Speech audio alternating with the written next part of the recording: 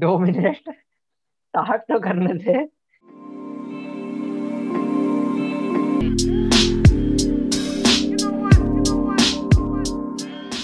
Hello, people. Welcome back to Beyond the Stream. This is Nirav. This is Ayati. And this is Jalen. आज प्रत्युषा गायब। जी होगी गई listening to Taylor, headphones plugged in. अच्छा वैसे Nirav, as far as I remember, hadn't you grasped the concept of copyright? I thought I did until you started pulling my leg. Okay, then give me a brief explanation, like teeny tiny summary type ka. Okay, so the song's copyright and the sound recording's copyright are two different things. But the right to produce a recording of a song must be granted by the copyright owner of the same, which is done in the form of a license, right? Wow. Amazing, Nirav. Sahi jawab diya. Obviously, I did my homework. Okay, don't get too excited. There's more to it. Bro, please yaar, nahi. Okay, let me say. So, after the initial license is given and the music is recorded and published, any other party can simply get a license to record and release the song without the consent of the copyright owner.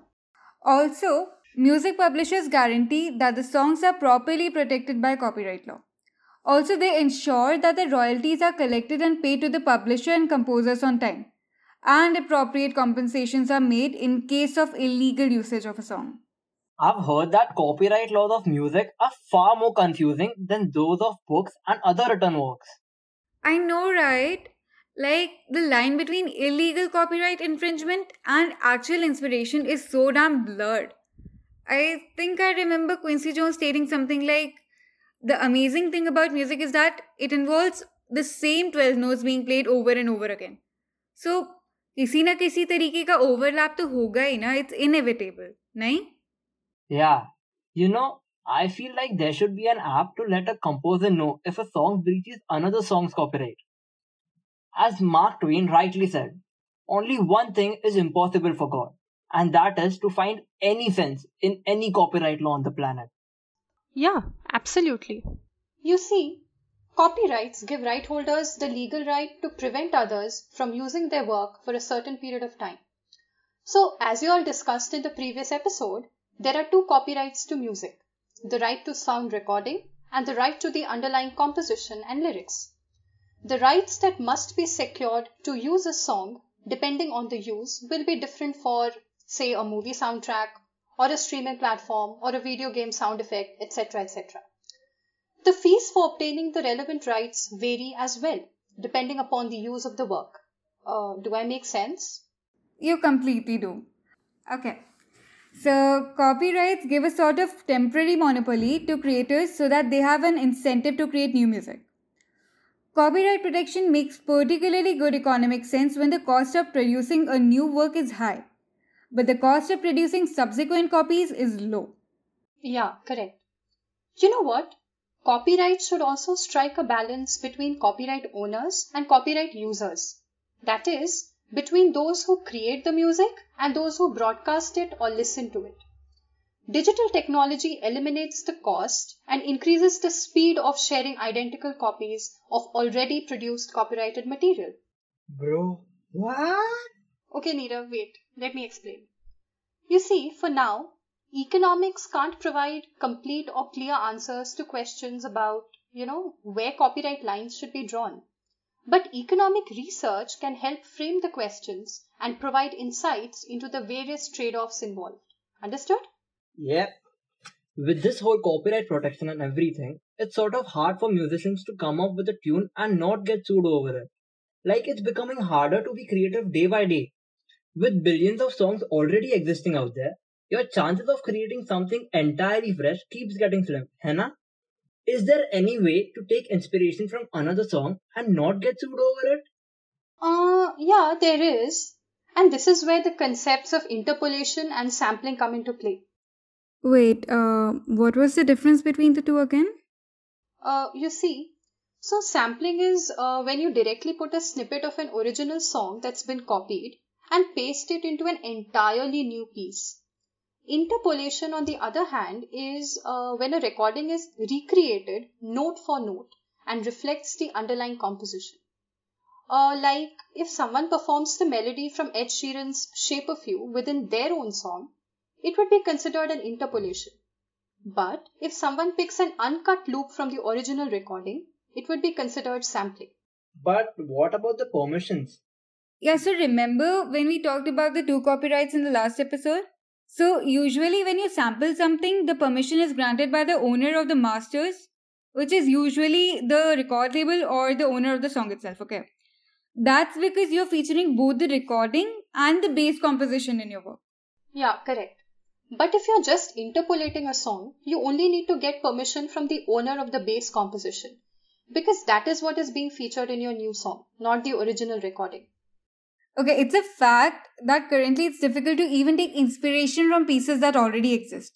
Like, it's said that we largely find our ideas in the works of other artists. I do agree with that. Oh, dude, you know what? I've been reminded of something. So, Beethoven studied with a fellow composer named Franz Haydn, and his first 2 symphonies are almost purely inspired from Haydn. And it's the third quartet where his brilliance finally came through. Interesting, innit? बहुत. By the way, if copyright protection doesn't even provide incentives for more creative output, why even have it? Okay, so there are 3 important arguments in support of copyright protection. That's fairness, artistic credit, and creative control. Because, let's be real, copyright infringement is straight up unfair. Musicians are already not rewarded fairly for their services, so copyright protection helps musicians earn the credit where it's due. You know? Yeah. And you see, credit is also an issue. Part of the reward for creativity is recognition for one's efforts, and copyright establishes a legal basis for musical contributions. On a related issue, creators deserve and currently have a right to some degree of creative control over their works. Okay, so that reminds me, there was a song called Addictive by this American singer called Two Thirds.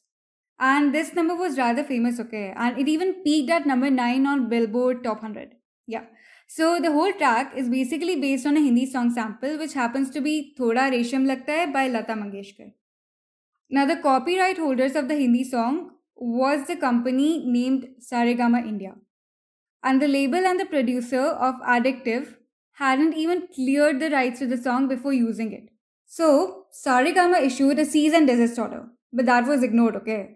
And then, Saregama filed a $500 million lawsuit against the label. Also, an injunction was filed to prevent further performances or broadcast of Addictive. Even Seven Rings by Ariana Grande sounds exactly like My Favorite Things from the movie The Sound of Music, released in 1959. That song was such a success, it stayed at number 1 on Billboard Hot 100 for 8 weeks. And what about that? From what I've understood, that is one perfect example of interpolation. Seven Rings interpolates the melody of My Favorite Things.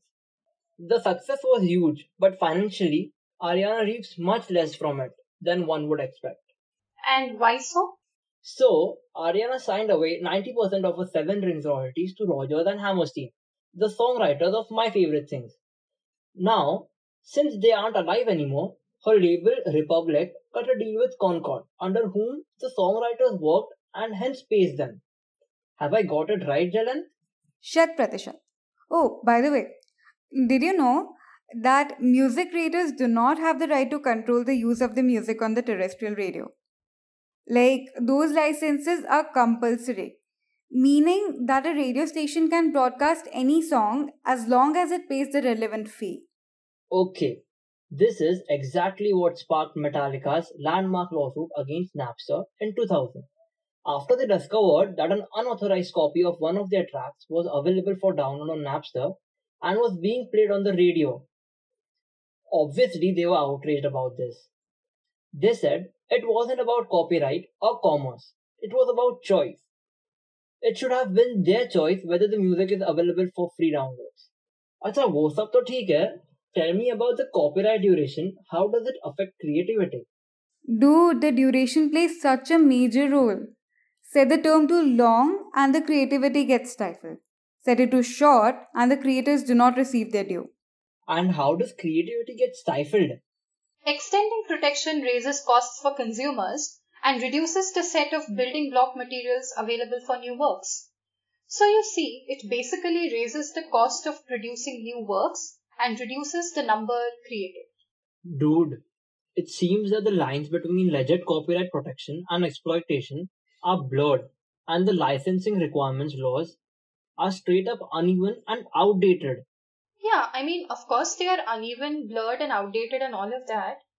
The laws drawn for copyright have too often been used to protect and expand the interests of rent seekers, and not often enough to support the creative instincts of musicians, composers, and innovators.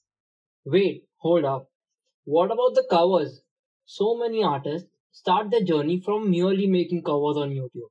Don't they face copyright issues? Next Monday, please. I mean, this is enough for now. क्या यार ठीक है. Alright, my lovely folks, stay tuned. You're listening to Beyond the Stream.